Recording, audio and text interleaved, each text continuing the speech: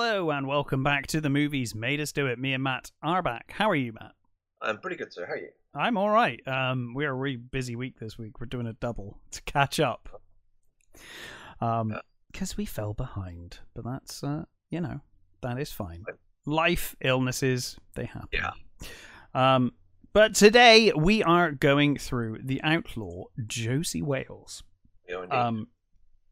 A film that we are on polar opposite ends on, not in terms of necessarily, well, I don't actually know your opinion on the film, but in terms of our viewing of the film.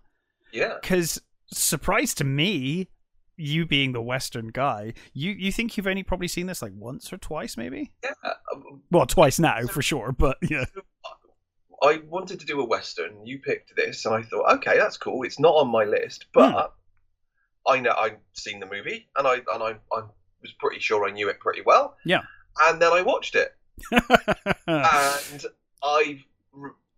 there were certain scenes that stood out that I remembered. There was the basically the end shootout, I remember, and the scene crossing the ferry scene. I remember. Oh yeah, I love that scene. Most of the rest of it, I could not recall at all.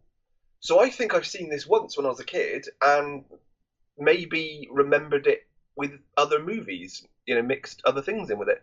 Because I was completely baffled by, not baffled, but I was like, Christ, I don't remember any of this. This is so weird. So yeah, it was a bit of a shock to me, thinking that I had a handle on this movie, and I totally didn't. So yeah, most of this movie was pretty new to me. And by comparison, this movie I haven't watched for many years. But this was one of those movies that my dad had on VHS and used to watch all the time. So like, used to watch Outlaw Josey Wales probably more than any other Western back in the day when I was a kid. Because you know when you're a kid and you've just got your there's the VHSs and you've got your favorites you just put on. Yeah, totally. So it was one of those. So I've always had fond memories of the Outlaw Josey Wales for that reason. It is based on a book, Gone to Texas. I have never read the book. I have not. Do you know about the writer? No, I don't know anything about the writer. So the writer is a guy called Earl Carter, or Asa Earl Carter. Right. And he wrote the book as, it was Forrest something, hang on. Forrest Carter, yeah. Forrest Carter, yeah, so he wrote the book. Turns out he was a organizer for those wonderful people in white hoods. Oh, really? Jesus. Yeah. He wrote a lot of speeches for segregation and segregationist senator. So did Eastwood know this? Oh, yes. He did? Yeah. Wow. So, because I remember him saying that he initially didn't bother reading it because the cover was so rubbish. Yes, he said it was on his desk for ages. And and it was only someone else that said it was really good. But man, that's not a good look. So apparently the initial director. Yeah. No, come on. Yeah, because they did a couple of days with the other director, right? And then Eastwood stepped in. Yeah, so they apparently they had different views on how it should be adapted, and apparently they argued quite a lot. But also, if you read other people's account of what happened between them, they both asked out Sandra Locke with Clint winning, and apparently he was massively jealous of them. So they fell out for that as well, right? Depending on who you read, and eventually they got rid of him, and it actually ended up having a movie clause. So there was a law, basically a law passed, a thing passed called the Clint Eastwood thing, which states that no actor can get rid of the director and take over. Right. I mean it caused such a massive stink when it happened. Yeah, well, it's pretty controversial. Yeah, it is. Yeah, I had no idea about the writer of this. That's really interesting.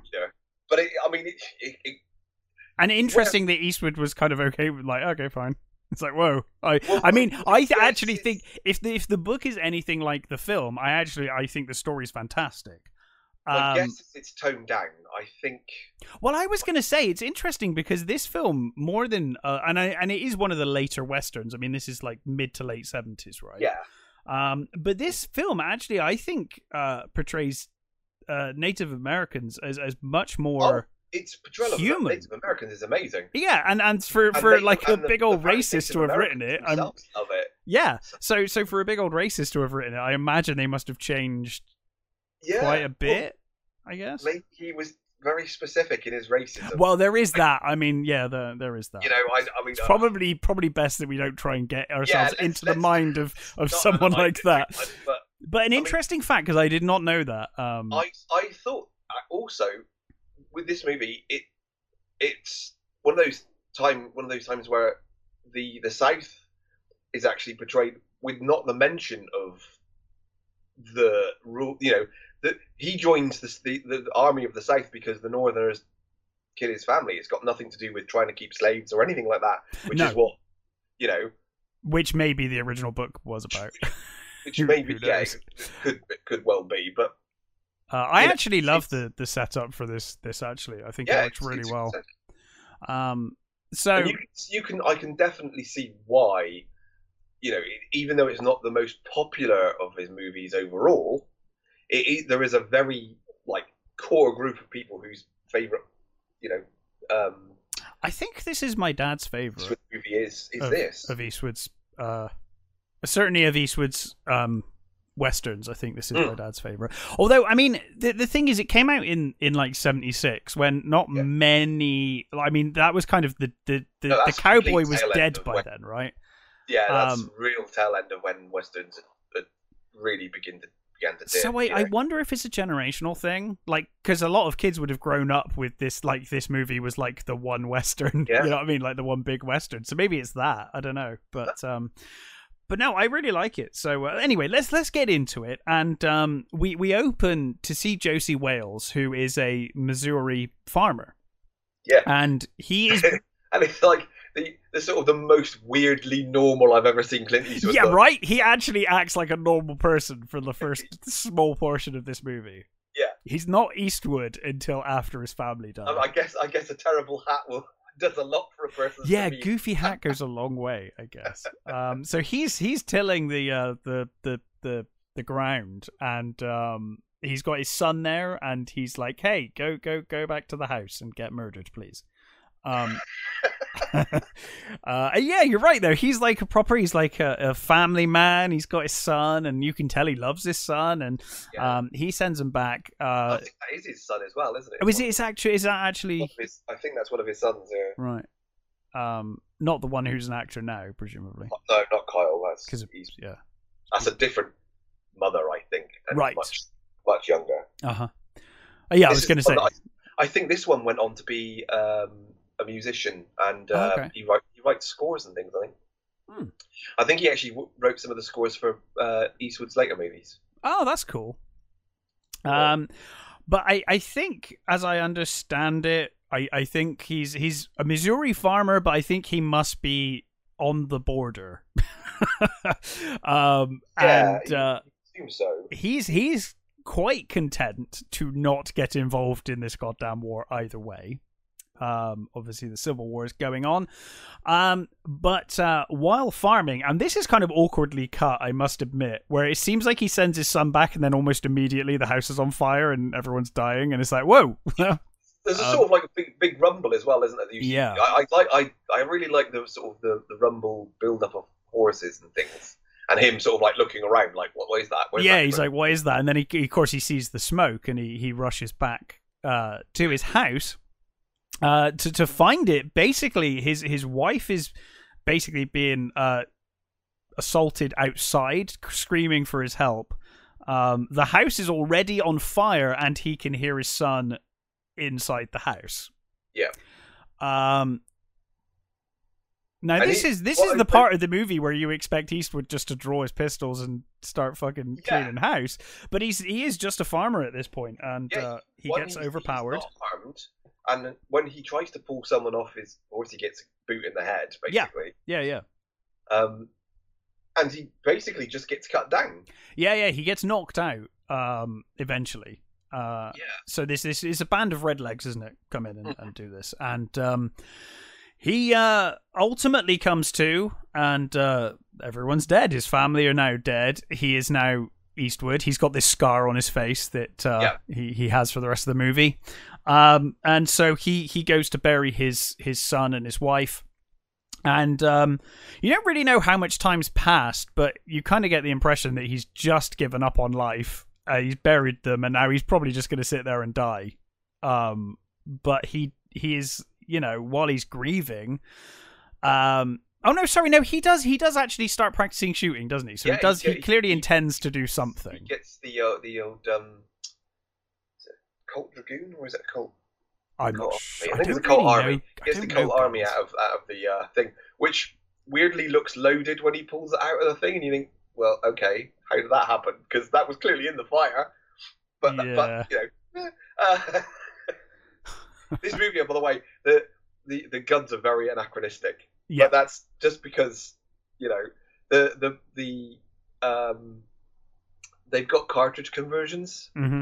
Which won't happen for another like 6 years, I think, or something like that. Right. But that's like really, really just me being a nitpicking. Yeah, I don't know. Stuff like that goes right over my head.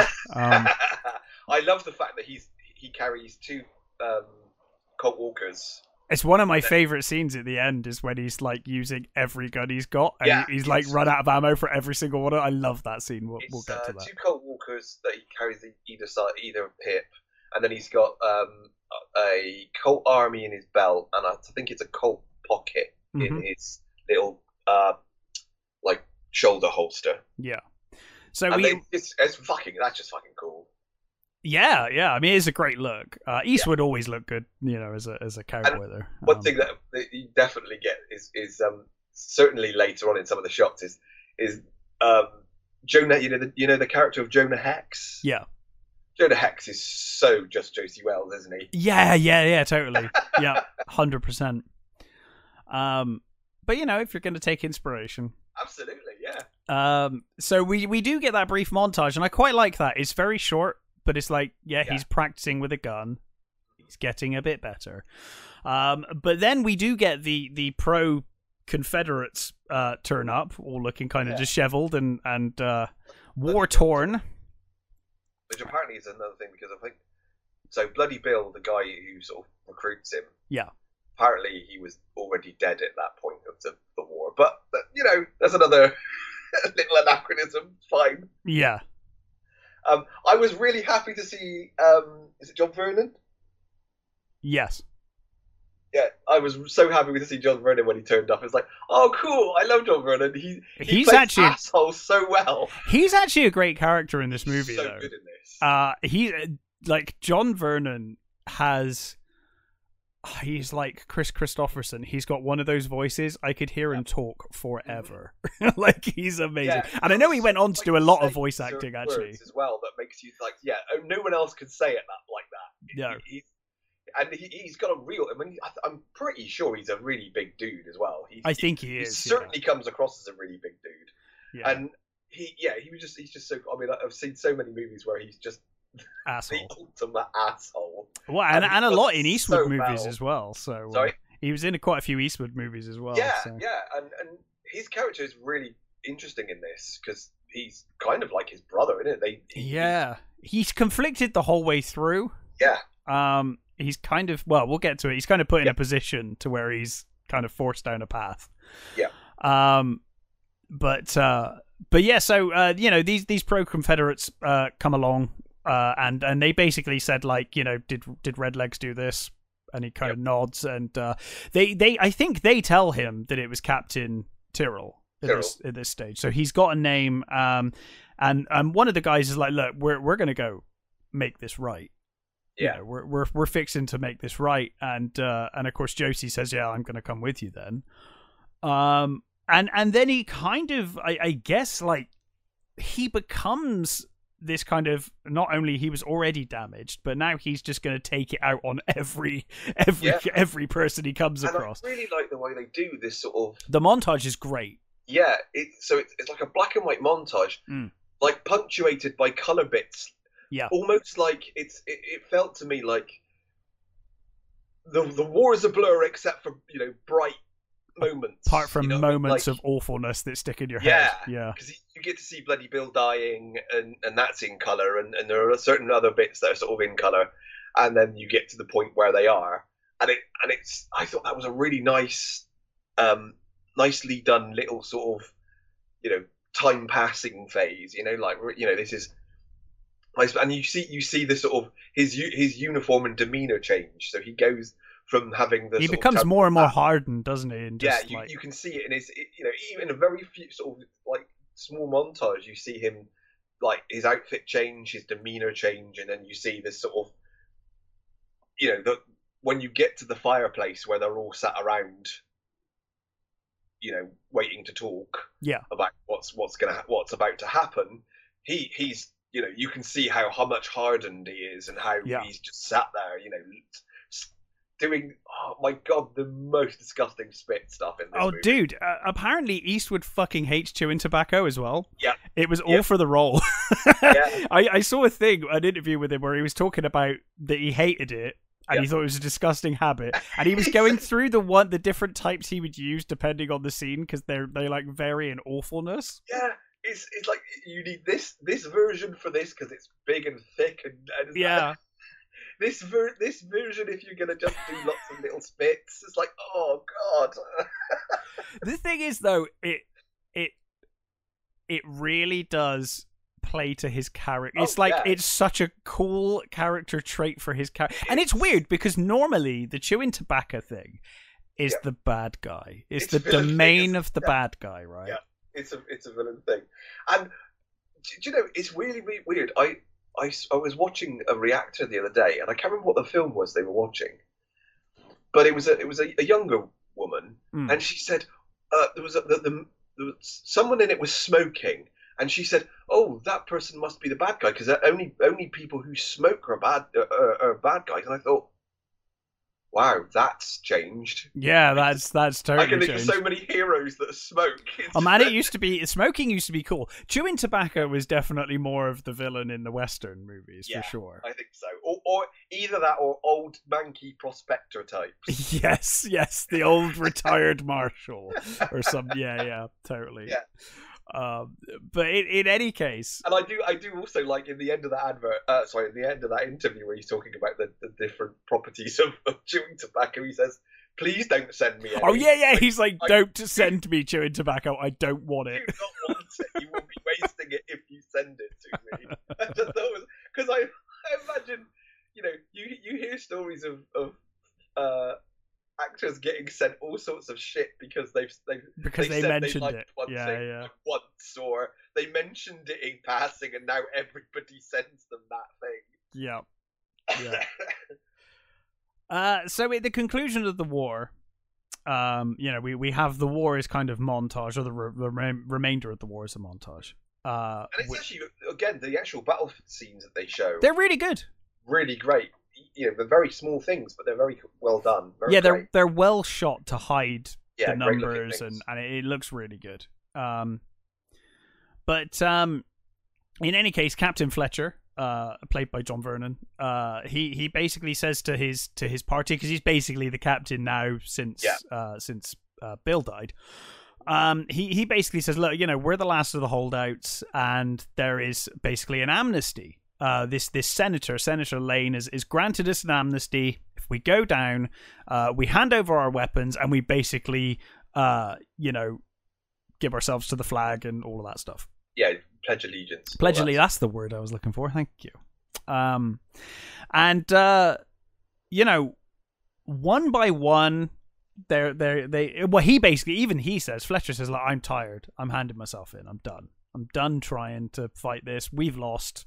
And I like the fact that a lot of them are looking to Josey. They're looking between. It's definitely between Josey and Fletcher. Fletcher, Fletcher. You can tell they're sort of like, which one do we go with? And Josey doesn't really say anything. He just sat there looking around. I think the thing is, he doesn't say anything, but you get the impression that all of the guerrillas fucking know he's not gonna.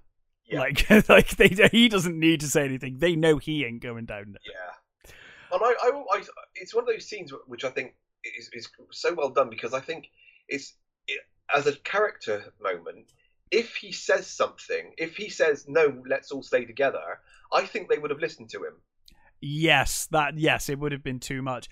And I think he actually wants those people to not live. Well, the he way wants them to go back to their lives. Like, exactly, his life is over. Yeah. His life's ruined the day his wife and child too much died. into it, but I actually think that's true. I think he's there thinking, no, he's actually thinking of these people.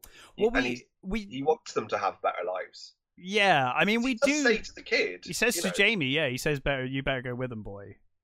So you can tell he does care. Because otherwise he would have been like, nah, stay with me. Let's go fight, Mm-hmm.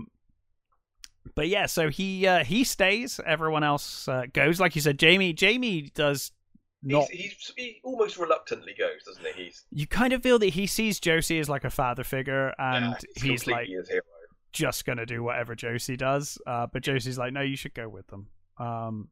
So they go down, and Josie waits, in wherever he's hiding out.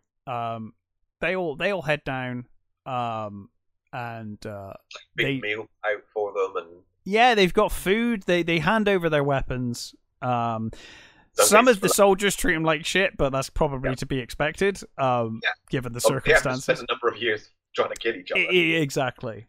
But it's made pretty clear. His Fletcher goes to meet with the senator.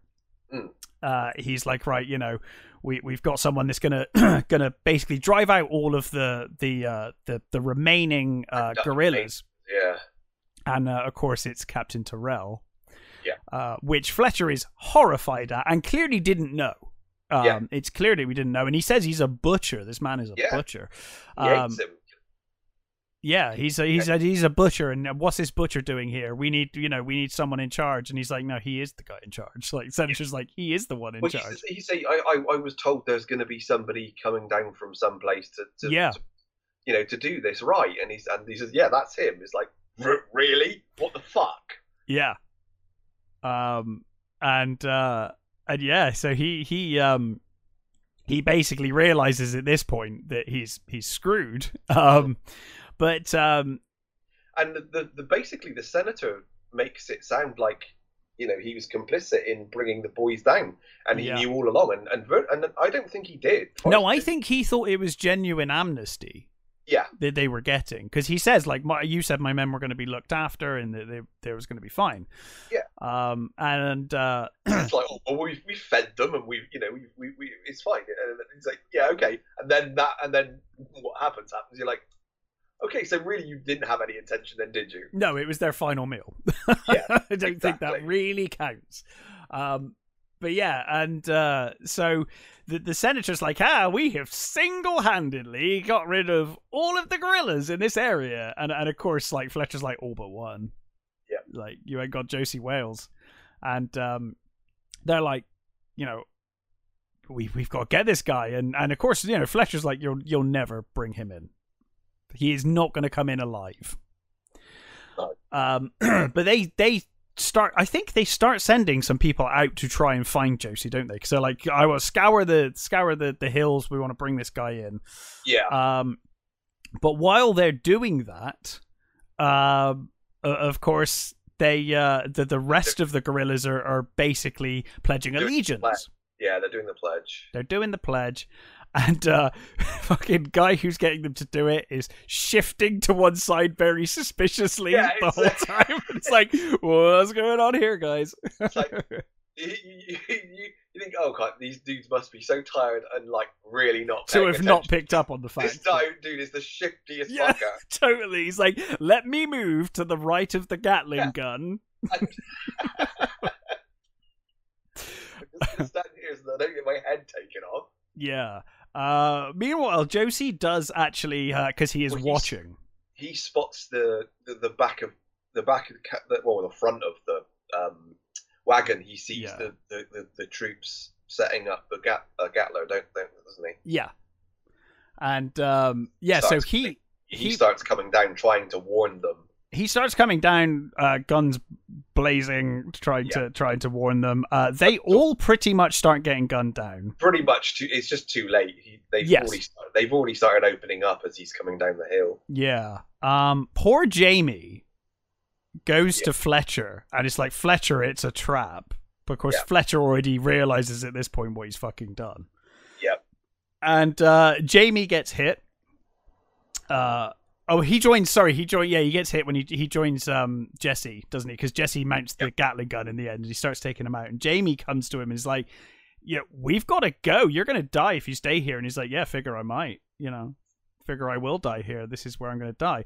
But of course, he then sees that Jamie's been hit, and you kind of feel like, well, Josey was just going to die here. He didn't care. I think so. I think he was going to. He only lives because moment, wasn't it? He just wants Jamie to be okay. That's the only reason he's continuing on at this point. So he obviously, escapes with Jamie, mainly to look after Jamie. And now, of course, we have Captain Terrell, who is tasked with bringing down the guerrillas in the area, but is also a brutal son of a bitch who hates all of these people anyway. Yeah. And it was him that gave Jesse the scar as well, isn't it? So we know we know they've got the history, so he definitely, that's the one person he could kill. That would be the one person he would definitely want to kill. Yes, yeah, absolutely. Fletcher basically says, "Well, fuck you guys. I'm going home. I'm done. I'm having no part of this." And the senator's like, "No, you're not. You're doing this, whether you like it or not. I am tasking you with bringing down Josey Wales." Well, he says, you've put me in a position where I have to make sure he's dead now. Because he knows Josey will probably murder him.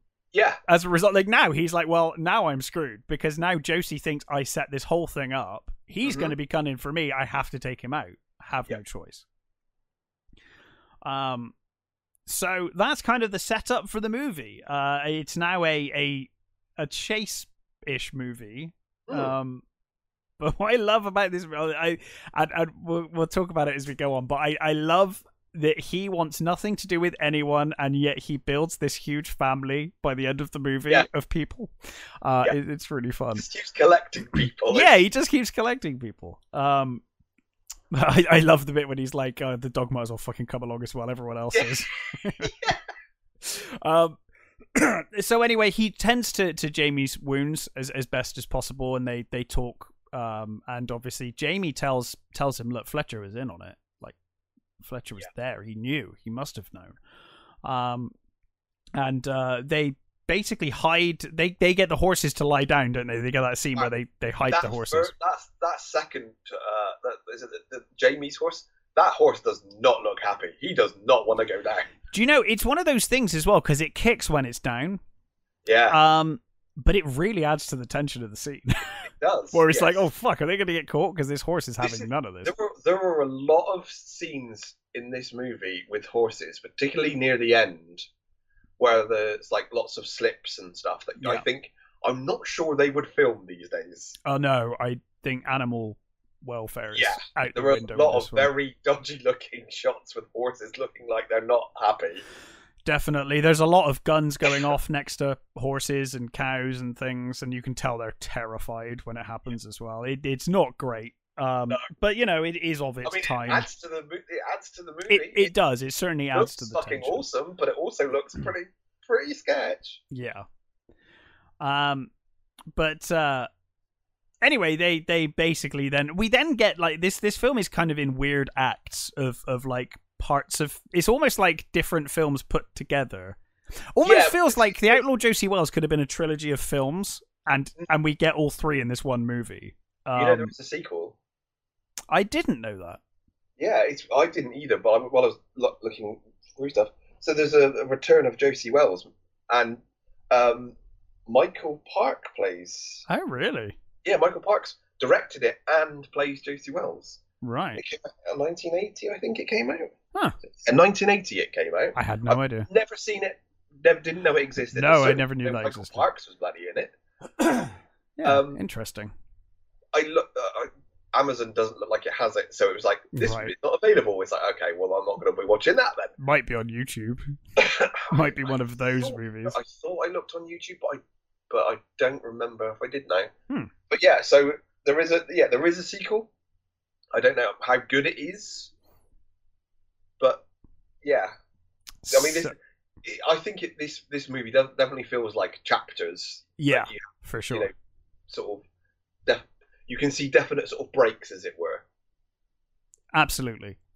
So this first chapter, as it were, is basically Josey and Jamie, who is his condition is worsening through these scenes. But they need to get across the river, and we're introduced to this fucking two-faced boatman and this snake oil fucking salesman who I love. This was definitely one of the scenes that I remember, which is I think, well, I was like, why don't I remember most of the rest? I just remember this scene and most of the end. It's very odd, but I love that when he's the ferryman's explaining to the shyster. It's like, I just whistle Dixie if these guys. Yeah, these are. You got to make sure you know the songs when they turn up. Yeah, got to make sure you're singing Battle Hymn of the Republic if the Northerners turn up, and got to make sure you can whistle Dixie when the others turn up. And that guy's like, how much is the ferry ride? Well, was it 20 cents or something? Something like that. Oh, this wonderful elixir here just so happens. It's $1, isn't it? Isn't it $1 or something? He's like, oh, this here elixir is exactly $1. I think the price increases every time he pulls it out. Yeah. Yeah. Because I think later on when he's in one of the towns, they catch up with him. I think he's charged. He's charging more later for sure. Yeah, when he bumps into Josey later, he is. Yeah. Yeah. But his as they're talking, of course, the boatman sees Josey and Jamie approaching and immediately starts whistling, and is like, brilliant. Dixie. Yeah, brilliant. Oh no, yeah, right. He actually starts singing it, doesn't he? Yeah, he starts singing it. So they basically Josey's like, hey, we need to get across, and we need some bandages and some stuff to basically help Jamie. And he basically says your lady out there can help. She doesn't need to leave the house. You just give it to us for and whatnot. Shout for grandma, but grandma's great. Yeah, grandma's all about Josey Wales. She's like, oh, cool. She's like, here, have this, and I'll see you later. And when you come back, she says that the Northerners came round. Previously looking for you, and there's that moment where he's like, "Oh God, have I got to kill an old woman?" Yeah. There's definitely a moment of like, "Am I murdering this grandma? Fuck, am I gonna have to shoot this old lady now?" Yeah. But she's like, "No, I'm saying shit." Yeah, she's great. So they get the supplies they need, because they get some jerky and stuff as well, don't they? And some food. So they get food and medical supplies. And then they get on this boat. Well, it's not a boat; it's a raft. It's one of those rafts. It's a ferry. So it's a ferry. It's a raft with some rope, basically. Is how that works, and it's kind of got like a pulley system where they pull them across. Quite common at the time, but a great setup for a scene. So they're on the thing. The ferryman's there singing Dixie all the way along, and you think, oh my God! And do you really need to keep doing that? And I love that the shyster is trying to get Josey to buy some stuff. Well, he says that it would cure Jamie's fucking bullet wounds. He's like, oh, it'll do wonders for bullet wounds. All the stuff that it'll do. And I love it. He says, how does it do on the stains? And he spits on him. Oh, it's so good. On his lovely jacket. And it goes everywhere as well. Yeah. It's such and of course, being a proper snake oil salesman, full white jacket. Yeah, just covered in spit, in chewing tobacco spit. But yeah, so as they're reaching the other end of the river, they see the captain turn up. Captain Turrell is approaching with his men and with Fletcher. And the boatman's like, oh, don't you worry, I won't go back for that. I'll take my time and I'll make sure. It's like, yeah, all right, you fucking liar. Yeah, I mean, as soon as they get off the boat, Josey's like, they're coming over straight away. And of course he does. He pulls as fast as he can and starts going back over, singing the other song now. No, that's what I love, is that he's singing Dixie until he gets about halfway. and he immediately changes to the Battle Hymn of the Republic as he gets to the other side. So good. And of course, Josey sits down. He goes to sleep, I think, because I guess it will take a while for them to get across. Yeah. And Jamie's like, "Hey, they're coming," and so Josey kind of wakes up or perks up. And he pulls out his gun, and the shyster's like, "You'll never take them out. There's such a thing as justice." Sharps. He pulls out that Sharps rifle with that awesome brass scope. Yeah. It's such a cool fucking looking gun. It looks amazing. But the shyster's like, "You'll never kill all of them. You're going to face justice." Kill all of them. And he's like, "I'm not trying to kill all of them." Yeah. It's a Missouri boat ride, is what he calls it. Ride. Yeah, they're going on a Missouri boat ride, and he shoots the rope that tethers the ferry. And they just drift off down the river. Yeah, horses and all. Panicking and just an absolute nightmare. Falling in. And of course they ride off. Now knowing that their pursuers are kind of pushed back quite a bit. They continue on. They later Josey tries to tend to Jamie's wounds as best he can. You get the impression that Josey at this point pretty much knows he's fucked. Yeah. And I think Jamie knows as well. Jamie's kind of aware that he's not, because they kind of make a joke of it. But he's becoming weaker and weaker, isn't he? He's now lying on the ground, not really moving very much. And we get a couple of bounty hunters turn up. Yeah. One of the things I love about this movie is this period of Eastwood movies. There are so many actors that are, like the ferryman. They're those people in every movie. These guys here, and the guy who's the head of the Comancheros later. Yes, he's the head of the. My favourite roles for those are the bikers in Any Which Way But Loose and Any Which Way You Can. Yeah, there's those. I mean, that movie is. Oh, you could never get those two movies made now. They are so. They're of their time for sure. But I still love those. The Black Widows. They are so funny and so fucking just dumb. Yeah. Like the stupidest biker gang ever. But actually, you end up liking them, and in the end of the second movie, they're actually kind of friends because they win a load of money on him, don't they? Yeah. Yeah. And they drive off in his car. I love all those dudes. They're all really cool actors. They're all they and the guy the big guy who's the Comanchero boss, and the boss of the spiders. He's played some really menacing roles. He's pretty menacing in this, to be honest. Yeah, he is. That scene that we'll get to later, where they make peace, is super tense. You kind of feel like, oh god, is this? You know? Because the movie kind of sets up like he's going off to his death. Yeah. And you kind of feel like he might be. Yeah. But yeah, so these two bounty hunters show up, and they basically catch Josey off guard. So they have him at gunpoint, and like, that's Josey Wales, and they're like, we got ourselves Josey Wales. And Jamie, thinking quick on his feet, he's like, I've got the gold, Pa. Is that you, Ma? Is that your Ma? Yeah, Ma. Yeah, I got the gold, like, Ma. Pretending to be completely delirious, isn't he? Yeah, and of course they ask Josey, they're like, what's he talking about? They're like, nothing. Don't know what he's talking about, which just makes them believe it more. Yeah, don't mind him, he's sick. He's like, oh, the gold that me and Josey stole from the bank, Ma. Yeah. I got the gold. It's here with me.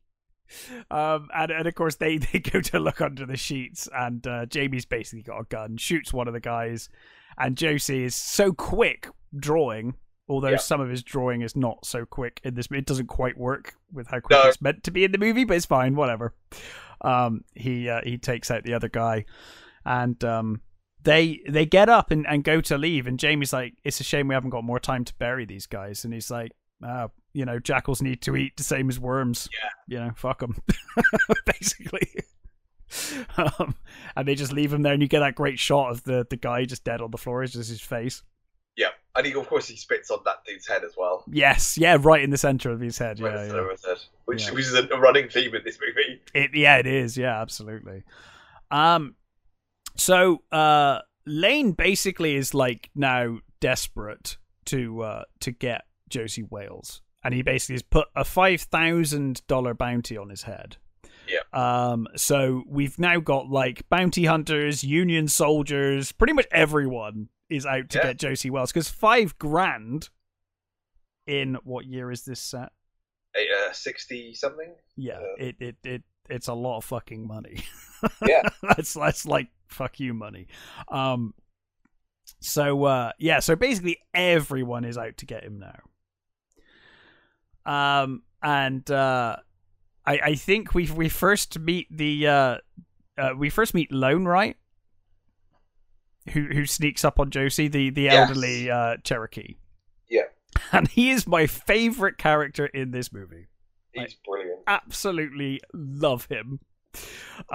He basically sneaks up on Josey and tries to hold him at gunpoint, but fails miserably. And basically, there's kind of a couple of moments in this movie. I think later he's doing it more for fun, where he tries to get the drop on Josey and just fails every time.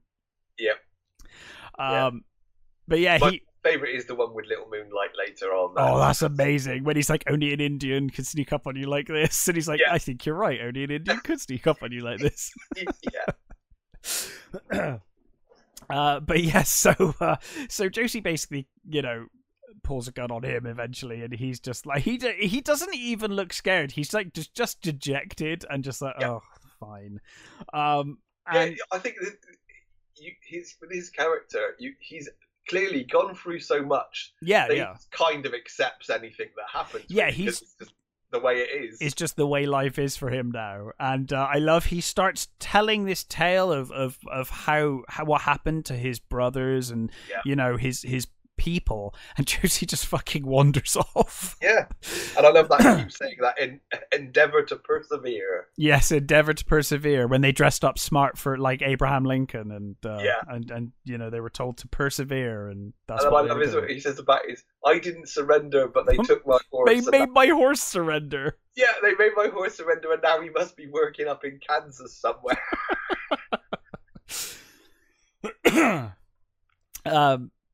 But yeah, so they start developing this really great friendship, which I really enjoy. So shortly after that, we do meet Little Moonlight. She's at which point does the kid die? Oh, sorry. I think the kid dies before we meet. Jamie is dead now. Yeah, I forgot to mention that key bit of information. Yeah, he dies on the horse. He dies on the horse, and Josey uses him basically to ride the horse, puts his corpse on the horse, and then gets the horse to ride through the camp. And I love that the guys in camp, because you would, are like, oh, we killed him. We killed one of them. Firing guns into him, aren't they? They're just chasing him. But they tell Lane that, like, oh yeah, we killed them, and of course Fletcher's like, bullshit. Like, no way. This was clearly set up. And what I love is they're all chasing after the kid, and Josey's literally in the camp. Yep. He's just watching them run off. Yeah. Like, not one of them looks back and spots him. Yeah. He just casually trots off. But yeah, sorry. Yes, Jamie dies, and then. We move on. So he's now traveling with Lone, and we get this scene, and it's one of my favorite shots of the movie. We see this asshole fucking bartender who has Little Moonlight, this Navajo woman. Yeah, it's an outpost, isn't it? So he's like a trading outpost of some sort, I think. Yeah. And he's trying to sell these guys some whiskey, some cheap ass whiskey, and she drops a bottle. Yeah. And he's like, oh, you guys go inside and we'll get you some a new bottle. And then he starts beating Little Moonlight mercilessly. Yeah. And then there's this amazing shot where he just realizes, and he looks around, and you've got that shot of Josey on the horse with the sun behind him, and it's like, that is such a cool shot. It's such an iconic shot. I think there's one even better in a minute. There is, which is just so cool when he comes through the door in the doorway, and again it's sun behind him. Yeah, in the doorway silhouette. Classic Western shot. It really is. It's tremendous. Beautiful. Yeah, so he basically he's like, okay, I'm gonna go inside now and stop hitting this woman. Basically, it's like sees Josey there and it's like, yeah, maybe not. Josey, of course, does the spit because that's what he's gonna do. Yeah. So inside the bar, the guys are getting. Well, they're trying to get drunk. They start drinking the whiskey, and they're like, "This is the crap that you give the Indians. Like, where's the real whiskey? Give us the real whiskey. Not the stuff you sell to them." So he gets out the actual whiskey, and then Little Moonlight comes in with some more bottles. I think, isn't it? She's got like a tray of bottles or whatever. I can't remember what it is. She comes in anyway. She comes in, and they basically start assaulting her. These yeah, they're basically we want her. We want to use her basically. Yeah. He explains something about this. Oh no, that's later when he explains the cut on her nose. Yeah, that's a little later, I think. Go through it if you want, though. No, it's fine. We'll do it. Yeah. So they basically start assaulting her until Wales turns up again. Yeah. You get that amazing shot in the doorway. And they immediately stop. He walks over to them and he's like, I'm guessing they'll be free to talk shortly, Yeah. Yeah, that's right. He asks for horses, doesn't he? And he said, the guy says those horses belong to those guys. Yeah, and he's like, well, I'm sure they'll be free soon. They, of course, realize who he is. And basically pull guns on him. Yeah. And they're like, oh, we got ourselves Josey Wales. And the trader's like, I got him too. I recognized him. I knew it was him. Yeah, I want to cut on that. Yeah. And of course, Josey just obliterates them. Well, no, he does that really cool. He does the I forget what it's called. It's the pistol trick. Yeah. So he takes out. They're like hand it over, and he goes to handle them and spins around the co-walkers. And he hands them out handles first. Yes. Upside down, isn't it? Yeah. And at the last moment, he just flips and turns them and then just fires. Yeah. Which apparently is a well-known trick. Well, I've seen it in other movies, so I know it's a trick. But I can't remember what it's called, but it's a certain cool, gun trick that's just... He does very well here, let's say. Yes, it's I don't know if it's him or stunt actor, but it's very well done. My guess is he probably did it himself. You would imagine by this point he was pretty proficient with tricks and things with guns, given the amount of movies he'd done to this point. And those cult walkers, they're ridiculous. Those things, they're not they weren't designed for hip. They were designed for saddles. Oh, really? And they're basically, as far as I'm aware, are they just ludicrously heavy?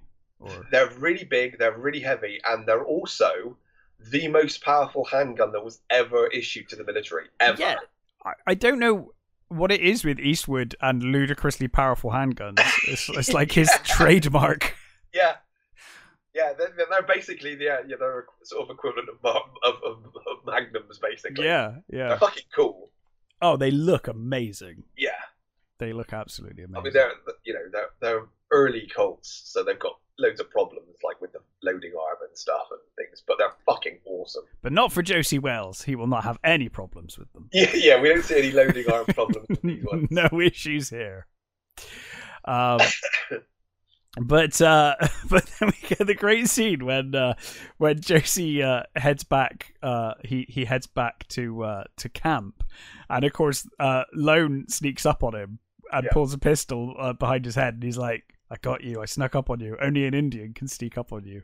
And of course, Josey turns around and sees that Little Moonlight's behind him, and he's like, "Yeah, only an Indian can do that." Yeah. And of course, he cocks her gun, and it's like, and again, he just gives up. He just walks away. So, for fuck's sake. He's like, yeah. And I love when he's like, "She's not coming with us," and he's like, "You're not coming with me. What are you talking about? Not coming with us? Like, what do you mean us? You said you were going to Mexico." And he's like, "Oh, you've got all these. I've been thinking about it. You've got all these men after you. You need help. I'll come along with you." And so now they're a threesome. Yeah. And she's And got this scar on her nose that he explains to do with the fact that she was violated by another tribe. yeah. And her family thought that she didn't fight enough, so basically she was given this scar to mark her as a bad woman, basically. And I like later on, or I guess it's pretty much in the next scene. They're eating, and I think this is where he explains the scar, and he says that she basically thinks that she belongs to you now for everything you've done, and Josie's like, I don't want anyone to belong to me. You tell her I don't want anyone to belong to me, and Lone's fucking reaction is, food's really good though, maybe. Yeah. It's like, oh, she makes good food. Yeah. And I love they're watching it.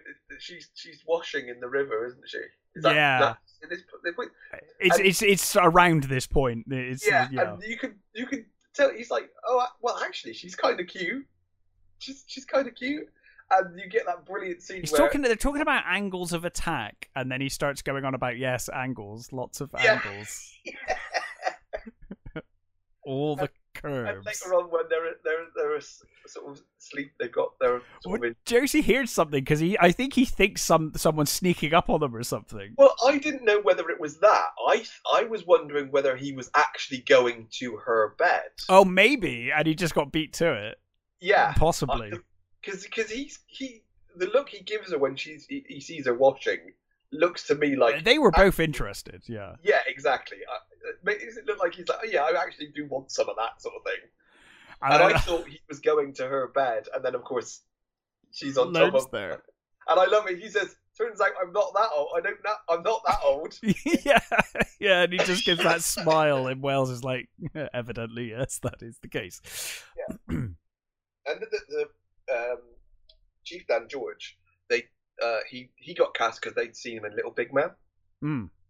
And apparently, at that point, he was like, obviously, I think he was in his 70s, so he had real trouble with the lines. Right. And at first, they tried doing cue cards and stuff, but he couldn't fucking see them, so it was like no point in that. And they basically figured out that if they told him what was going on, they he could just say stuff. And he basically just said, "Now tell me the story." And that was how he remembered it, because apparently he was like a natural storyteller. Oh, he's another one. Like, voice is amazing, and just all he basically did was they sort of drummed in the story into him, and he just told it like he was. Well, it works, And it's a brilliant performance. I think he is my favorite character of the movie. Yeah, I absolutely love him. I like him and Little Moonlight. I think they're both really, really cool. It's a pity Little Moonlight doesn't say enough, but I love the bit later on when he's like, "You're lucky you turned up when you did. I might have killed her," and she's like over him with a knife, like about to stab him. She jumps him, doesn't she? Or he tries to jump her because he doesn't realize it's her, and then she just pretty much is like about to murder him. Yeah. But yes, so they do head to another trading post, where they meet Sarah Turner, an old racist lady from Kansas. This one's a little town, isn't it? Is it a little town? I guess it's cattle town. Oh yes, sorry, it is a cattle town. Yeah, I think it's a little. Because it's not Santa Rio, because that's late. No, that's after this, isn't it? It's not the big. I think it's just a little cattle town. Mm-hmm. That people are passing through. Basically, that's. But yeah, they meet Sarah Turner, racist woman from Kansas, and her mental granddaughter, Laura Lee, who is actually quite insane throughout this entire film. Yeah, they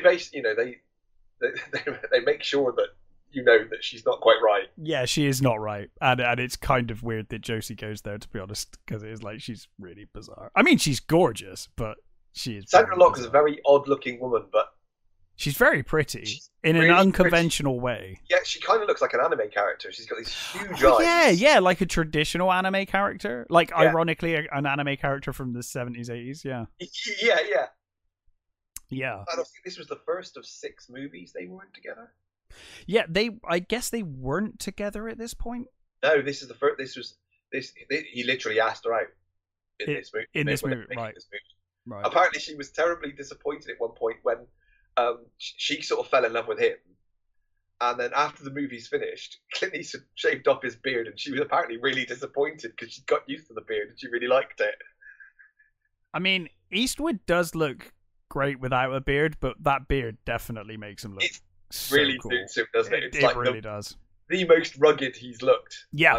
Yeah, for sure.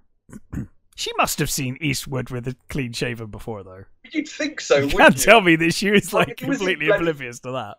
It's not like he's a. I mean, we're talking 70 bloody. Yeah, it's not like he was known for having a beard at this point. Yeah, he's always been.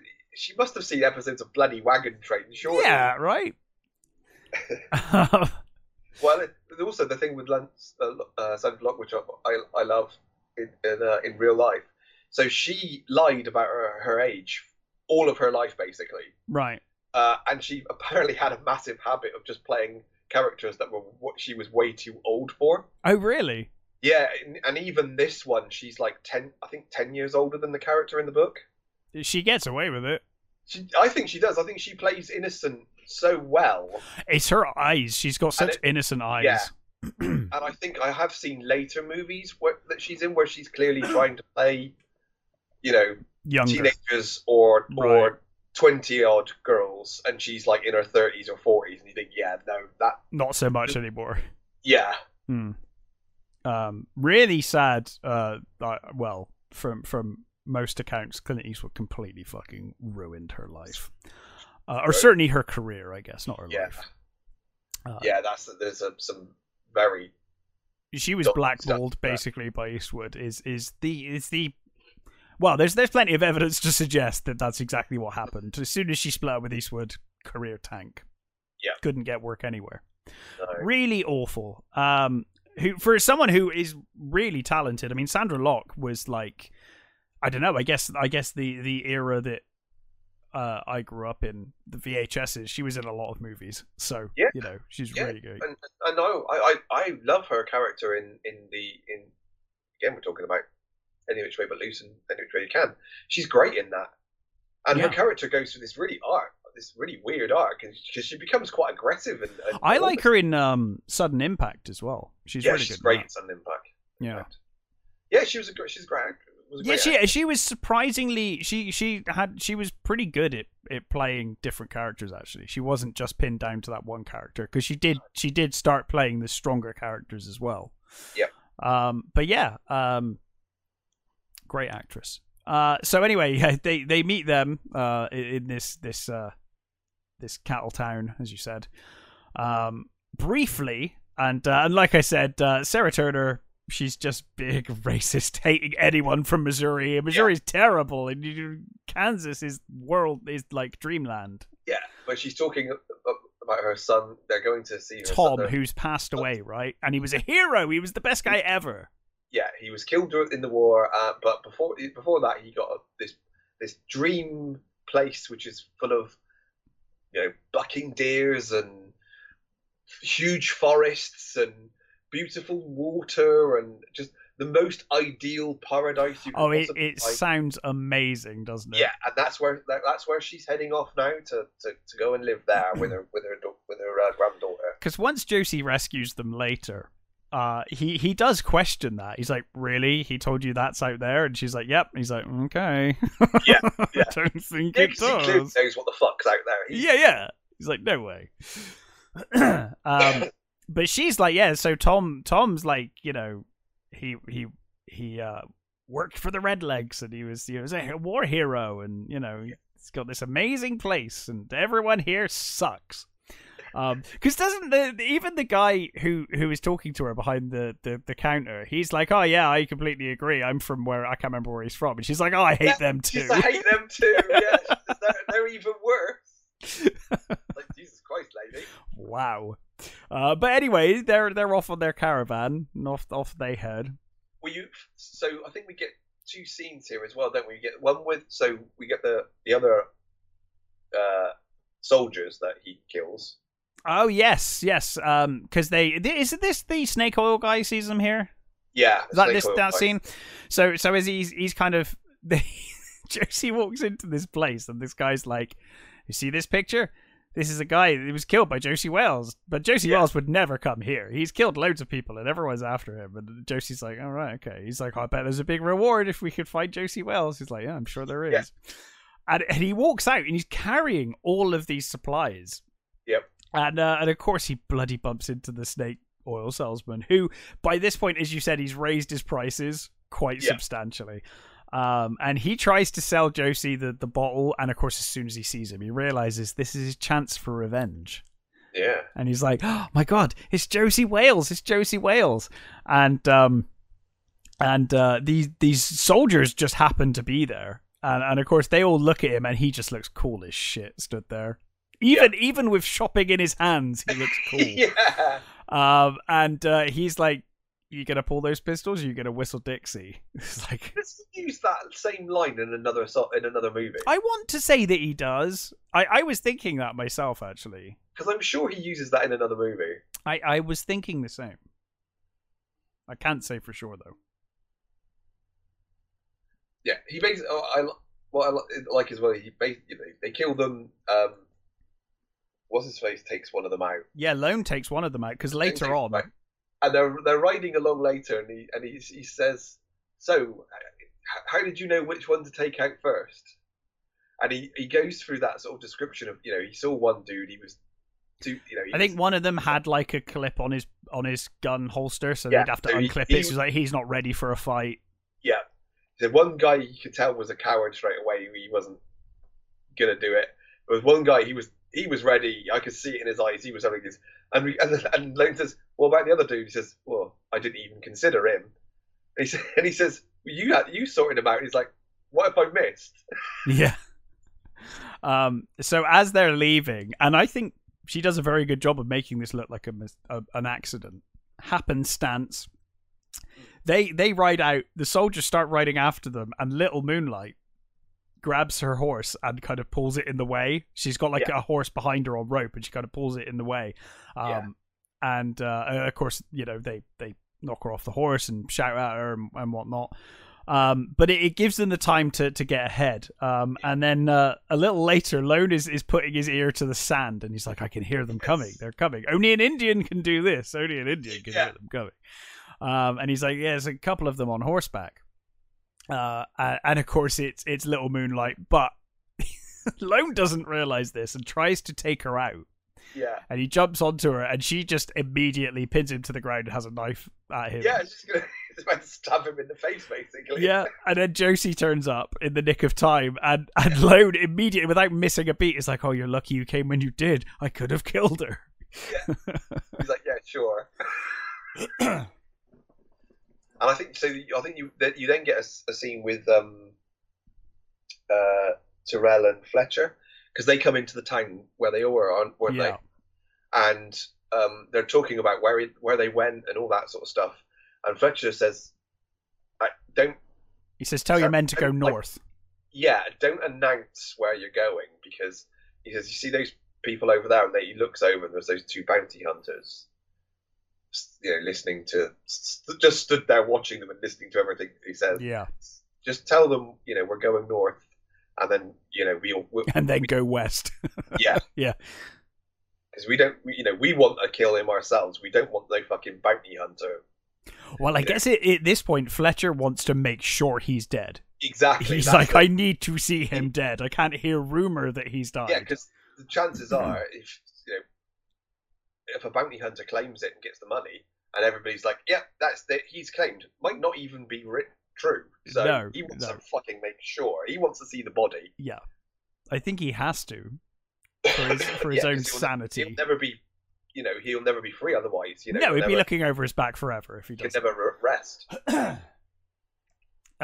So a little time later, Wales and Lone come across the caravan, which is being attacked by Comancheros. Yeah, it's like this marauding group. Somebody mentioned that Comancheros were up there, ahead of them. Yes, I think Lone makes mention of it as well, doesn't he? Because I think they're going through. Is it Comanche? They're actually going through Comanche territory, aren't they? I think. Yeah. Yeah, they are going through Comanche territory. Yeah. Yeah.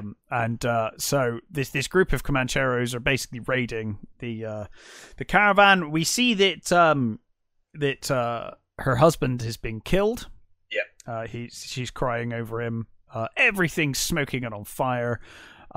They find Laura, and behind a piano in the wagons. And a group of them try to assault her.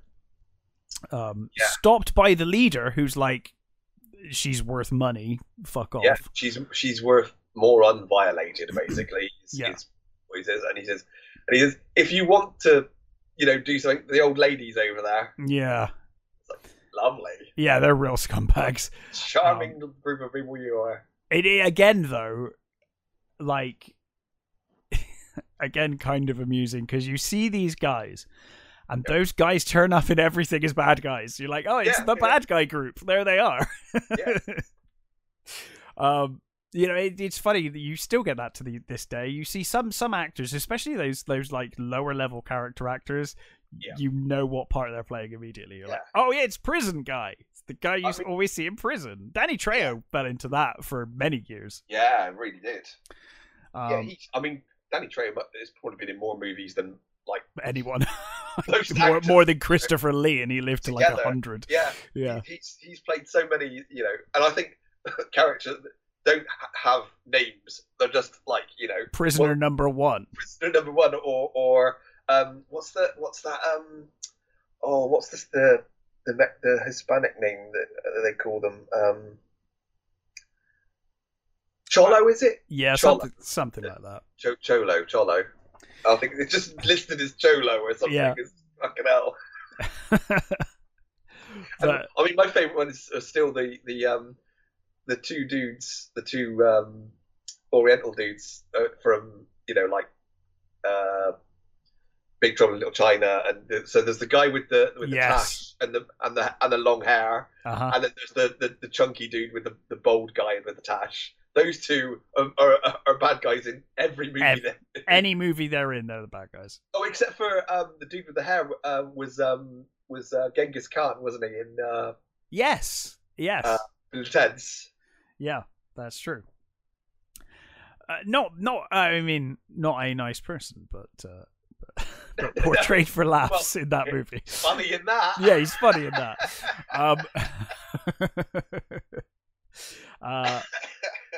And we do see, just as the guy stops the assault, we do see Josey's ready to shoot. Yeah, he readies his pistol. I mean, I don't know why he readied his pistol rather than a rifle. I guess it's all he had at the time. Yeah. But unfortunately, Lone falls down the side of the hill. And I must admit, you could see that coming a mile away. Oh god, yeah. As soon as he starts climbing up that thing, my brain just went, "Don't climb up there. You're way too old. Going to be coming back down there quicker." Yeah. So of course he gets captured. They all get captured, and they're being taken now. Apart from Wales, they're getting taken. Oh, and does Little Moonlight get caught? I think she gets. No, she doesn't get caught either, does she? No. So she stays back with the horses. She doesn't. That's right. That is right. Yeah. So Sarah and Lone are kind of talking. They kind of get to know each other a little as they're taken prisoner. Laura is falling over, and he says, if you stop, they'll just kill you. If you stop, they'll kill you. Yeah. And they develop a really fun relationship later on. Yeah. But anyway, Laura is told by the leader of the Comancheros that when they get to what is his name? Tembear. When they get to Tembear, I want you wearing the best dress you can find. Like go and find the best dress. Look pretty, basically. Yeah. And then Josey turns up with a white flag on a gun. And they're all kind of bemused by this. They're like, what the hell? Like, it's like, what's he doing? Well, it looks like a parlay, but they're like, we're clearly just going to steal your horse and kill you. Yeah. Like, there's no parlaying with these people. Like, No, they're clearly bandits. These like, dudes are not honourable pirates. No, they're not honourable pirates. They're clearly not honourable pirates. They are just scum. Yeah. But I do love this scene. When he just pulls the gun down, just blasts one of them off the horse and just starts taking them out. Blows them away. And pretty much, takes them all out. I think Little Moonlight takes out one or two of them, because one of them, that's right, it's the one that's running away, because he's running away and he runs right into her and she just blasts him with I think the shotgun. It's actually they do a cool job of showing the chaos that he does, because he does this sort of. Well, they say later on, doesn't Lone say later on that he basically is like a guerrilla fighter, and on horseback is what he's specialized in. That's kind of what he does. They were guerrilla fighters, and he does this really cool sort of back and forth around the wagons and stuff, and weaves in and out so that they can't quite see where he is. And I think they did quite a good job of showing that. Yeah, and I think. So I think one of the things with the Josey Wales characters, I think he's loosely based on oh, for fuck's sake, what's his name? Real Southern outlaw. For fuck's sake. Don't know. Brad Pitt played him. Robert Ford shot him. My brain cannot find his name. I don't know. Oh, Jesse James. Jesse James. Okay. So I think Jesse James was. That makes sense. Yeah. So Jesse James was basically what Josey is. He was a guerrilla fighter during the war, and after the war, he basically did what Josey did. He kind of stayed free by robbing places and raiding places, becoming the outlaw that he became. So he's roughly based on that. So the guerrilla tactics would have come into that sort of thing. Yeah. So they're rescued and set free. I love that Sarah immediately is like, and I guess you're gonna kill us now, Josey Wales. Yeah. It's like, dude just came and saved your asses. Yeah. Lady, he just murdered all these people. Yeah. Killed and murdered, whatever. But yeah, so he frees them, and they end up like, I think Sarah's like, oh my god, like he's a savage. He's like this savage barbarian. And Lone's like, would you rather be with the Comancheros? And she's like, no. No, actually. They do spot some of Ten Bear's Comanches at the top of the hill, and they're like, we should probably leave let's move because we've just they're gonna be pissed off. Yeah. So they head off, eventually coming to what's the name of the town? I said it earlier and now I've forgotten what it was called. It's basically an old silver mining town that's the silver dried up, so the town is basically now a ghost town, and there's like 5 people that live there, and they all just hang out in the bar with no booze. Santa Rio, thank you. So he comes in and he orders a whiskey, and they all just kind of laugh at him and are like, yeah, we have that whiskey for ages. He says, what about beers? We have that beer for ages. Oh, sorry, before that we did get that brief scene when you can tell that Josey's kind of into Laura, and he goes to speak to her, and she just talks about clouds, and he's just like, oh, you're insane, okay. It's like, oh, she's whimsical. She's very whimsical. But anyway, yeah. So in the panic pixie dream girl. Yes, yeah, totally. But yeah, I love this scene when they go into the bar, and they're all sat there. They're all these sort of like they're singing, aren't they? Dirty sort of townsfolk. Yeah, they're clearly just hanging on. Well, they've got nothing. They're hanging out because broken town, and they're just exchanging stories and sort of enjoying themselves the best they can. Yeah, I mean, they're like, oh, there's no booze, and of course, even the prostitutes like, yeah, there's no work. Like, even for me, like nothing's happening here. And he's like, well, I'll have a whiskey, and they all laugh, and then he's like, well, what about a beer? And a beer for all of our all of the gents here. And they're like, well, it's very decent of you, but there hasn't been any alcohol here for ages. But of course, he completely endears himself to all of them when he walks out, and she's like, you insulted him by calling him a high wheeler or whatever. Yeah. And then he comes back in with like bottles of whiskey, and of course he's like, hero, town hero, immediately. Absolute town hero, yeah. And I love the bartenders. The bartender from he's Back to the Future 3. Oh yes, he is. I was thinking in my head when I saw him, I was like, you are stereotypical barkeeper. Like you look exactly like barkeeper. Yeah. He's the bartender from Back to the Future 3. Yeah, you're right. That's where I've seen him from. Because I was thinking like he just looks like Bartender Man, but I couldn't think where I'd seen him.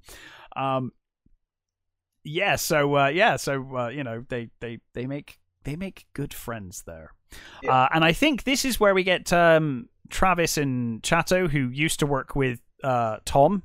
Because they talk about Tom, don't they? The prostitute lady says like, "Oh yeah, we knew Tom," and of course she realizes that Sarah's what Tom had told Sarah he was versus reality. Yeah, very different. She said, "Oh well, if you're his, he must have mentioned me." He must have mentioned me. He must have told you all about me. He must have told you all about the prostitute of San Rio. yeah. It's like, nope, not a word. Didn't mention you at all. Yeah, and but she's really nice, and she's like, "Oh yeah, he was lovely, I guess." She doesn't like crush this old woman's view of her dead son. No, but they're all looking at each other. Oh yeah, they're all like, fucking hell. Yeah. So then we get this bounty hunter is spotted by Josey Wales outside. Yeah. And the bounty hunter heads in. Says he's an idiot. Oh yeah, he's an absolute fucking moron. And he walks in, he's like, I'm looking for Josey Wales. And Josey's like, oh, that'll be me. And it's so dumb. So he's like, he basically is like, should have just shot him straight away. But instead of that, he engages in conversation. And Josey's like, you don't have to die. Yeah, sir, they you could walk away, and he's basically telling him, "Look, just go away. Just leave, sir. This isn't going to end well." No, but I do love this bit where he does leave, and then there's that kind of like the whole bar has this sigh of relief. Yeah, and then he comes back in, and he's like, "I had to come back," and Josie's like, "I know." What the stupid thing is he doesn't come in guns blazing. No, he comes back in. He literally comes through the door, not prepared or anything. It's like says, it's almost like he's come back, and he says, "Yeah, I know you did." It's almost like he's like an honorable bounty hunter. Yeah, but even an honorable bounty hunter shouldn't be that stupid. He's like, no, we will draw. We will have a fair draw, and I will take you. It's like, no, you're not gonna. No. But yeah, he gets shot. They let his friend get away though. His partner legs it basically. Yeah. But yeah, so Travis and Chato come with them, and they basically reach Tom's paradise. Yeah. Which is basically a shitbox. In the no, but it's actually. It's not what she said it was. No, it's basically a fort because he's like it's basically it's a tiny little thing, but it's basically designed. Yeah, to fend off attacks. Very well constructed little house. I'll give it that. And it's actually what Josey says about it later. There, and it's actually quite pretty. It's pretty, but it's not what he promised. No, of course not. There's no massive forest and stuff, but it's green. And it looks like you can grow stuff there. Yeah, you get the impression he didn't entirely lie to her. He just exaggerated greatly. He just massively exaggerated everything about the place. But Josey does comment on the tactical advantage that building provides, and that it was clearly designed to be like fending off attacks. Constructed building. Yeah. I mean, he talks even the slits in the shutters for rifles, the guns and round. Moving the guns around and stuff. It's like, this is actually a really cool house. Yeah. So they basically start getting the place up and running. Everyone helping out, and I love how house proud she is immediately. And Josie goes to spit on the floor, and she's like looks at him, and he's like, "Okay, no, maybe not." I do love the fact that she just looks at him and he stops himself. Yeah, he swallows it. I know, and he couldn't. That couldn't have actually been chewing tobacco at that point. No, but he does in the movie, and it's like, oh my god, that must be.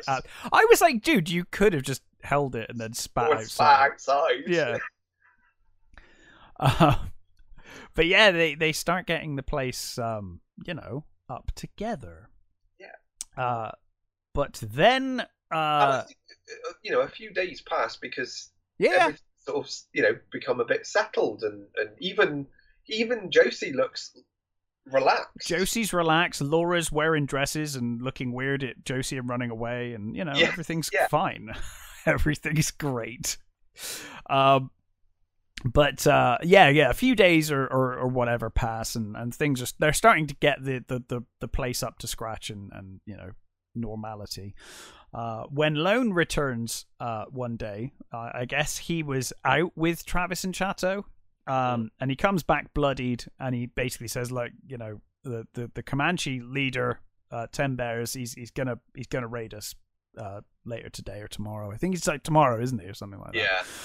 And he's basically taken Travis and Chateau prisoner. And so Josie decides, he basically talks them through how to defend the place.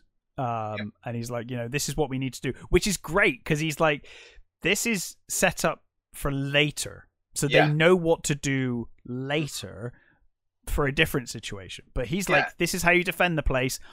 And then he basically sneaks out and goes to leave. And I love it. He says, I want, he talks to the granny. He says, no, I want you there. You know how to load a gun. Like, okay, fucking Laura. He says to Laura, he's like, can you shoot a gun? And she's like, I'll try. She kills more fucking people in the end of this movie than anyone else. Like, fucking hell, she's an amazing shot. Yeah. And I like that he explains that, at first they're going to come around here, they're going to do this. You're going to do that. He says, our weak spot is the roof. They're eventually going to come through the roof. And, this is what you do when that happens. Not his first rodeo. It's a really cool plan. I like the way he tells them all their part. It's really cool. Yeah. But then he sneaks away. Lone knows he's sneaking away and goes to talk to him. And he says, like, hey, look after him. And he leaves. And of course, Laura's like, where is he going? And she shouts after him. Lone basically tells her, look, he's a guerrilla fighter. He's going to go and take out as many of them as he can. And she's like, but he might die. And Lone's like, I think that's the point. He's not coming back. But unbeknownst to them, Josie actually has a different plan in mind. And he actually goes to confront 10 Bears at 10 Bears camp. Is immediately surrounded by the Comanche, and he basically talks to Care Bear. Talks to Care Bear. That's a very different movie. Team of bears. I totally want to see Care Bear, giant Care Bear, and they're cutting the Care Bear's hand to do the blood oath. So I mean, all the stuffing coming out, is it? Yeah. This is a very different movie in here. But basically he makes peace with 10 Bears. He says, no one needs to die here. We're living here, you're living here, we can live together. And I think that 10 Bear would have killed him had it not been for the fact that he realizes it's Josey Wales, and he's like, oh, you're actually against he's like, actually, you're against the Redlegs anyway. The Redlegs, you don't like the Redlegs. You're against the basically because you're an outlaw, the enemy of my enemy. And I think also what he says about dying and the way that we can do that. We can do this if you want. We can both. And you can see it in his eyes because Josie doesn't give a shit, But he's like, no, we can live. And he says, I've got nothing against you. I've got nothing against your people. He says, you leave us alone. That we'll give you when we'll raise cattle, and when you move on for the winter, we'll give you so many of the cattle you can take with you and stuff. And he explains all this stuff, and Timber says, okay, basically, and they agree. They do a blood oath, and And what I like about this, so Travis and Chato are freed from their neck down prison. They were buried. They were buried. And they're set free. Now, what I like about this is in any other movie, you would expect 10 bears tribe to come over the hill at the end of the movie, and they don't. They've made peace, and that's it. Yeah, they're not getting involved. But yeah, so they return. Obviously, Josey returns with them, and they're elated to see that not only is Josey alive, but he brought them back too, and has made peace with 10 bears. They're all good. However, the bounty hunter's mate survived because Josey let him go. I was surprised Josey let him go. I was actually. I thought I kind of expected him to run out and just blast him, but he didn't. So this is what he gets for being nice. He basically goes to Santa Rio and he finds Captain Terrell and his men, and basically says, "Right, I know where they're going. This is where he is." And so he basically. We get the evening. Josey sleeps with Laura, the younger one. Josey sleeps with Laura, and they have a moment. And then Josey's basically getting ready to leave in the morning. Now, I don't think he's leaving because he thinks the bounty hunters are coming, but he's aware that he's probably going to be hunted forever. And he's like, I'm just going to, you've got a nice thing going here. Everyone's happy. Yeah. If I leave, then I take my problems with me. Yeah, I think that's basically what he's doing. He's basically leaving to protect them, isn't he? Yes, yeah, absolutely. And we get this nice, moment with Lone and him where he's like, buy Laura a nice dress, every year for spring, and of course he promises to do that. And Lone obviously knows what's going on. Yeah, he sort of says he'll come back, but yeah, and then of course Lone disappears. Now I'm assuming that Lone realized who was coming or could hear that someone was coming and hid. But it's quite funny because Josey keeps disappearing on him through the whole movie, and now Lone's done it to him, where he turns around and he's just not there, and he's like, "Oh shit!" But Josey basically packs his horse, starts to leave when Tyrrell turns up with his men. A surprise assault on the ranch. They basically pull up in front of Josey, and they're like, "Well, we got you now, Josey. You're on your own." And of course, Lone immediately puts a rifle through through one of the holes, and it's like, "Yeah, not quite." Yeah. And we have a big old gunfight, and it's quite an awesome gunfight as well. It's a great gunfight. See, I clearly remembered this gunfight. This it was like this obviously stuck in your mind. Yeah, this and a few other bits and pieces I remember quite vividly, but most of this movie I did not remember at all. Yeah, it's interesting, isn't it? What kind of sticks in your mind and what doesn't. I like that basically Josey goes down. He's on the floor. Yeah, and he's taking them out on the basically almost prone. Yeah. But it's quite realistic in that way because there was no way he wasn't going down. Yeah, given where he was and where they were and stuff. And this is where you get some really dodgy horse. Slips. I mean, like you said, it looks great on film. Looks amazing. It does not look good for the horse. No, it doesn't look good for the horse. And there's a very good reason why this kind of stuff doesn't happen anymore. Yeah. And rightly so. And there's a really cool point of view shot from Josey's pistol. Yes. As he's shooting the other guys off horses and stuff. Which is really fucking cool, and I saw how they did that with him lying there with this fucking massive camera, like him trying to sort of shoot around this camera. Yeah, it's quite crazy that you really cool shot. Yeah, it worked. So Yeah, it's beautiful. But long story short, they kill them all. Except for you get exactly. What I love is what happens is exactly what Josey said would happen. Yes. They surround the thing, they go around it, they realise then they can't get through. You realise that he spent so long fighting. Yeah, he spent so long guerrilla fighting and fighting against the odds, overwhelming numbers, that he knew exactly what both Tembear was going to do, and also what the Redlegs were going to do. Yeah, like he understands their tactics. This is what he does, right?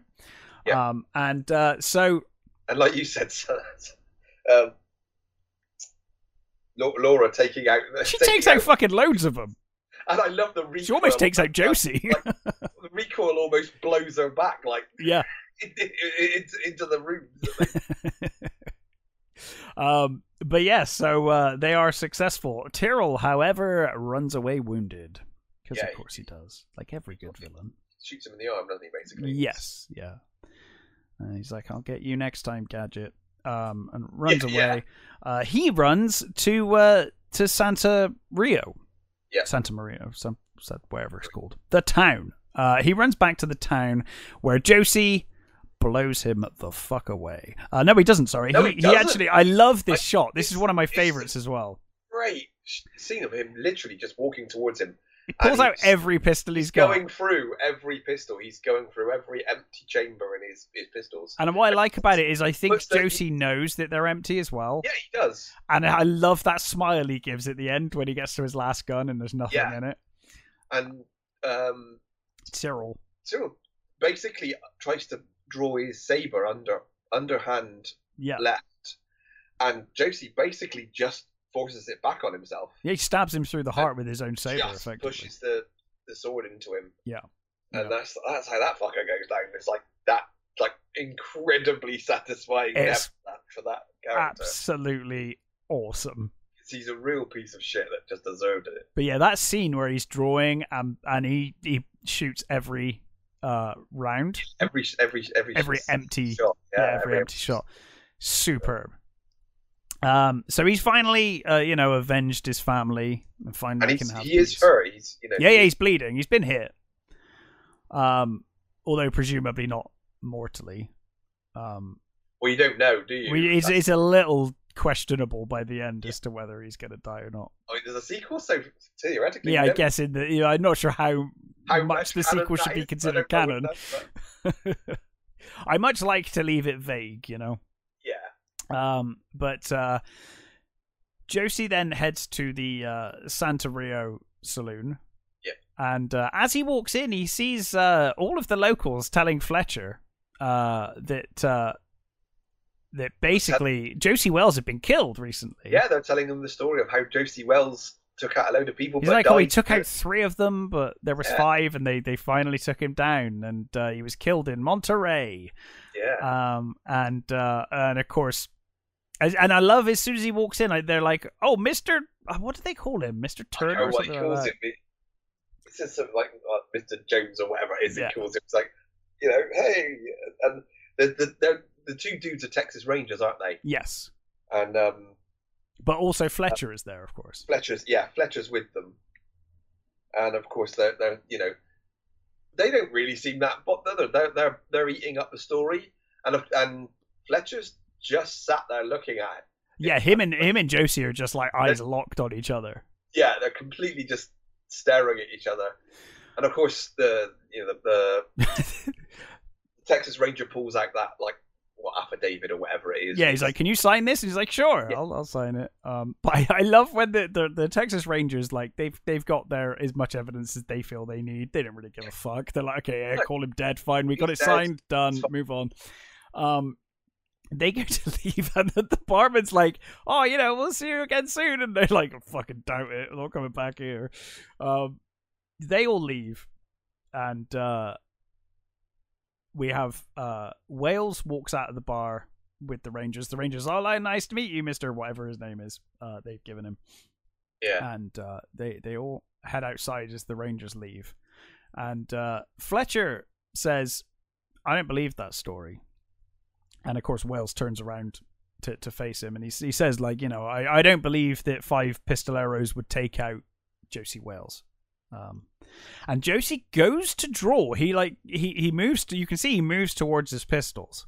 Yeah. And then Fletcher's like, "I think he's still alive in Mexico. I'm gonna go to Mexico and find him." Yeah. And you get this great moment where I don't think it was clear to Josey until this moment that Fletcher was not in on it and had no fucking choice. Mm-hmm. And I think at this point he realized, like, oh, you were fucked over as well.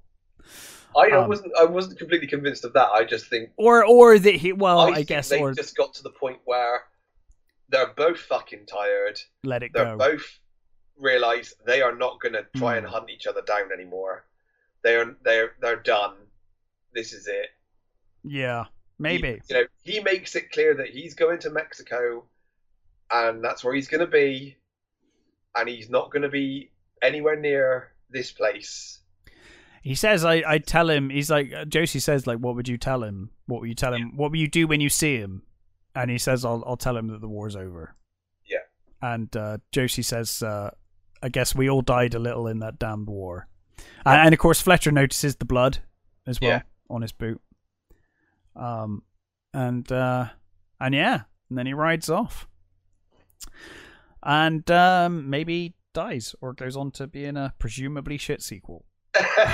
You never know. I don't want to speak for it, but yeah. I'm gonna go out on a limb, given that I've never heard of this sequel. Well, Michael Parks is a great was a great actor, but I don't. So I don't. I've never even seen a review for it or anything, so I don't know whether it was any good. I've never. I'm surprised I've never heard of it. Do you know it's not even listed? I'm looking on the IMDb page. Oh no, it is. It's listed. The Return of Josey Wales.